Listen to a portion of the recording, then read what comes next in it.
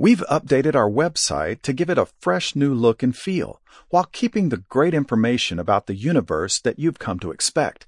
Check it out at stardate.org.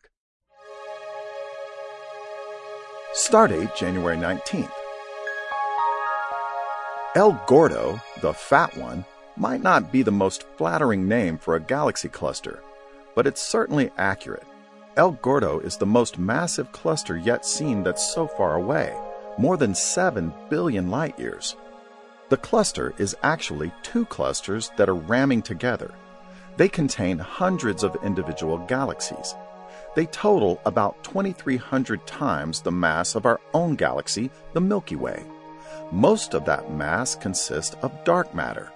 It produces no detectable energy, but it reveals its presence through its gravitational pull on the visible matter around it.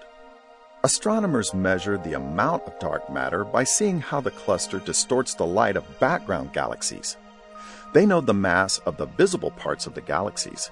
They subtract that from the cluster's gravitational mass to calculate the amount of dark matter. El Gordo is so far away that we see it as it looked when the universe was a bit less than half its current age, about 6.5 billion years after the Big Bang. No other cluster at that distance or beyond is that heavy, so the cluster provides an excellent laboratory for studying galaxies and dark matter in the early universe. El Gordo is in Phoenix, the firebird. The constellation is so far south that it's not visible from most of the United States, only Hawaii and southern Texas and Florida.